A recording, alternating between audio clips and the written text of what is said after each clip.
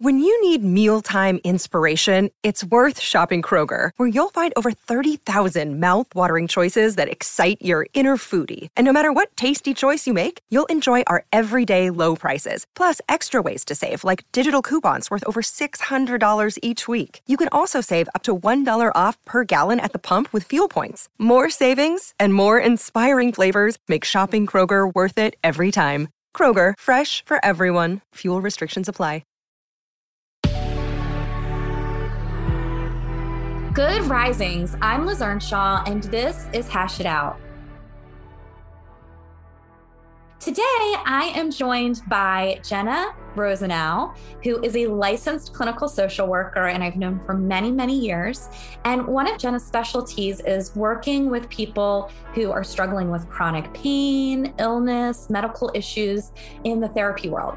And as a couples therapist and a family therapist, something that comes up a lot is the stress, conflict, resentment that comes up for people when one person in the family or multiple people in the family are struggling with a chronic or an acute illness. It brings a lot of stress to the family. So I am bringing Jenna on this week so that we can talk together about some common things that come up for people in their relationships. And I'm not just talking about romantic relationships, but parent-child, friendships, all of those types of things when there is a chronic illness living in the relationship with them. And so I just want to take a second to welcome Jenna, and we're going to be answering your questions this week. I'm really excited about it. But Jenna, welcome to the show. I'm so excited to have you here this week. Thank you so much. I'm so excited to be here. Thank you for having me. Of course. So Jenna, can you introduce yourself to everyone who's listening? Tell them a little bit about what it is that you do and where you work and all of that kind of stuff. Sure. So like Liz said, my name is Jenna, and I am a licensed clinical social worker. I practice out of Pennsylvania and New Jersey. And I have a history of working with individuals and families who have a long journey and history of dealing with chronic pain and illness.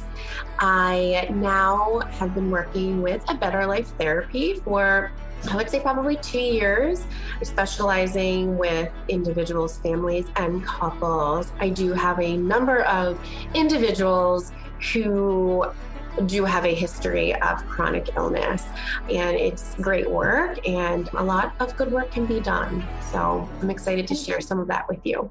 So prior to working in private practice, you spent a great number of years working in hospitals. You worked in a children's hospital, and you also worked at the other end of the spectrum doing like in-home medical therapy for geriatric patients, right? So you've really seen it all.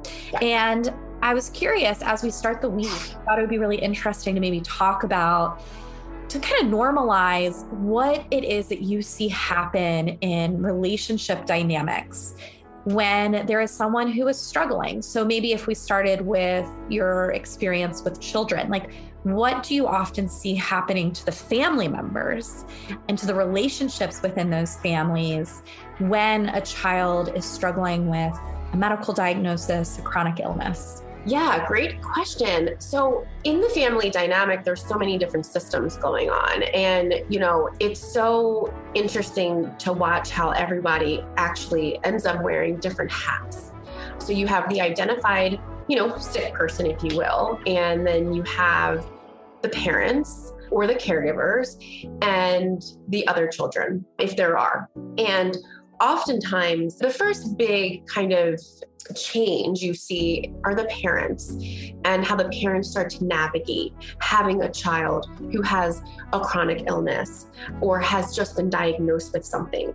You see the immediate changes in their lives, maybe their jobs, their how much they are now spending in the hospital, in the medical environment. You begin to notice parents start to wear the hats of a medical provider, that they begin to play different roles, that they're now the parent, they're the support person, they are the advocate. And, sometimes they know more about the child's medical than anyone else. So they're really, really wearing a lot of different hats, and that can get very exhausting, and role confusion can definitely come into play.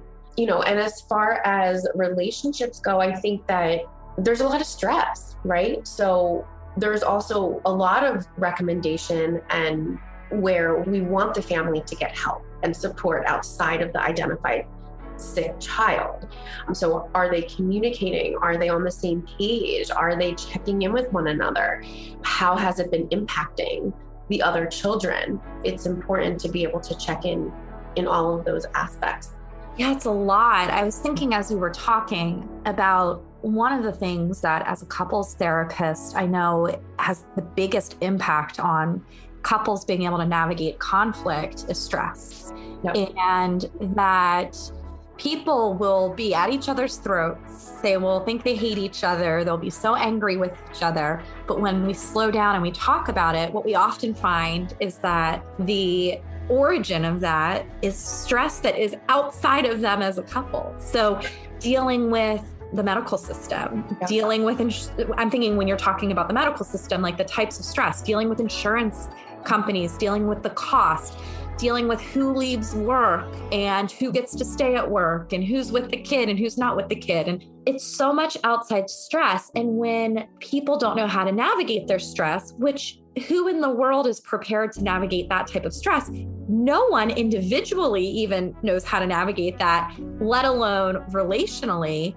It makes so much sense that it could really tear people apart. And I think, I could be wrong about this, but I think there's statistics around how many people break up when a child is sick, a child dies. And if I'm correct, and correct me if I'm wrong, it's a pretty big percentage that end up, their relationship ends up ending because of that stress. Yeah, it's almost like the parents end up going through so much together during this period. And, at the end, if the end results in the child, unfortunately, passing, the parents may not have anything more to fight for, if that makes sense, that they did everything they could and it didn't work out the way that they wanted. And that alone can very much damage a relationship, a marriage, So yeah, it's definitely seen a lot, I believe. And it also depends on the support system, right? So like, what does the support system look like? Is there extended family? Are there other people, helping and supporting each other throughout the whole process? So I think that is huge. And sometimes not everyone has that. You see people traveling from all over the world, the country, going to the special hospitals to give the child and family the best care. So you don't always have a support system. So yes, we do see that a lot. Do you have tips for building a support system? Are there things that people can do or that you've seen people do that seems to help in some way? Well, yeah, I think now, especially with COVID times, that everything is virtual. So if there are support groups that you can just click on from your fingertips, or are you doing Zoom dates with your family in another state, pandemic aside, if you're able to go in person to do an actual support group in person. I think during a challenging time when you have a sick family member, accepting the support when it's there. So oftentimes, people are reaching out and trying to help, and sometimes you don't want that help, and that's okay. And I think that any little bit of support that you can get, it's important to consider it, because I think it does go a long way. But for people who don't have a lot, I would always rely on support groups, resources. What does the hospital have? There's child life specialists who can come and support and do counseling, with the other children to help them understand what's going on. There's social work. There's just support caretakers in the hospital. There's so many different avenues that are there. Amazing. So this week, I'm going to be talking to Jenna about chronic illness and the impact on relationships. Each day this week, we're going to be answering listener questions from listeners who are caretakers or are some way connected to someone who has a chronic illness and are really trying to do their best to be a great parent or a great partner or a great friend. And so they're kind of looking for tips on how to do that. And for those of you listening, I'm sure there's very few people who are listening right now who are not in some way impacted by this. According to the National Health Council, 133 million Americans have incurable ongoing chronic diseases. That's more than 40% of the population of the United States, which means that if more than 40% of the population has an incurable disease, almost 100% of people are probably in some way connected to someone who has an incurable disease and who needs the support. And our relationships are so incredibly important when it comes to healing. And so for those of us that are in a relationship with someone who has a chronic illness, it's important for us to not only be able to take care of ourselves, but to be able to be caring and loving and compassionate to the other person. And there's skills that we can use to make sure that we do that. And if we're the one living with a chronic illness, it's important to be able to reach into our people, to be able to get the support that we need. I was actually writing an article the other day about the impact of relationships on health, and it is really, really significant. So we're going to be trying to help you, the listener, this week understand how do we build really great relationships while still taking care of ourselves in the midst of the stress that is caused by illness. So thank you so much for being here with us today, Jenna, and I'm so excited to talk to you the rest of the week. And thank you for having me.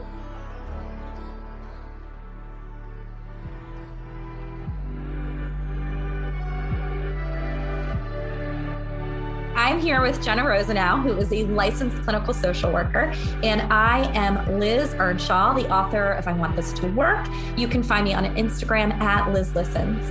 Thank you so much for listening to Good Risings. We love to hear from you, so please take a moment to leave a review. Until next time, love on your loved ones, and when that gets hard, tune into me to learn how to hash it out.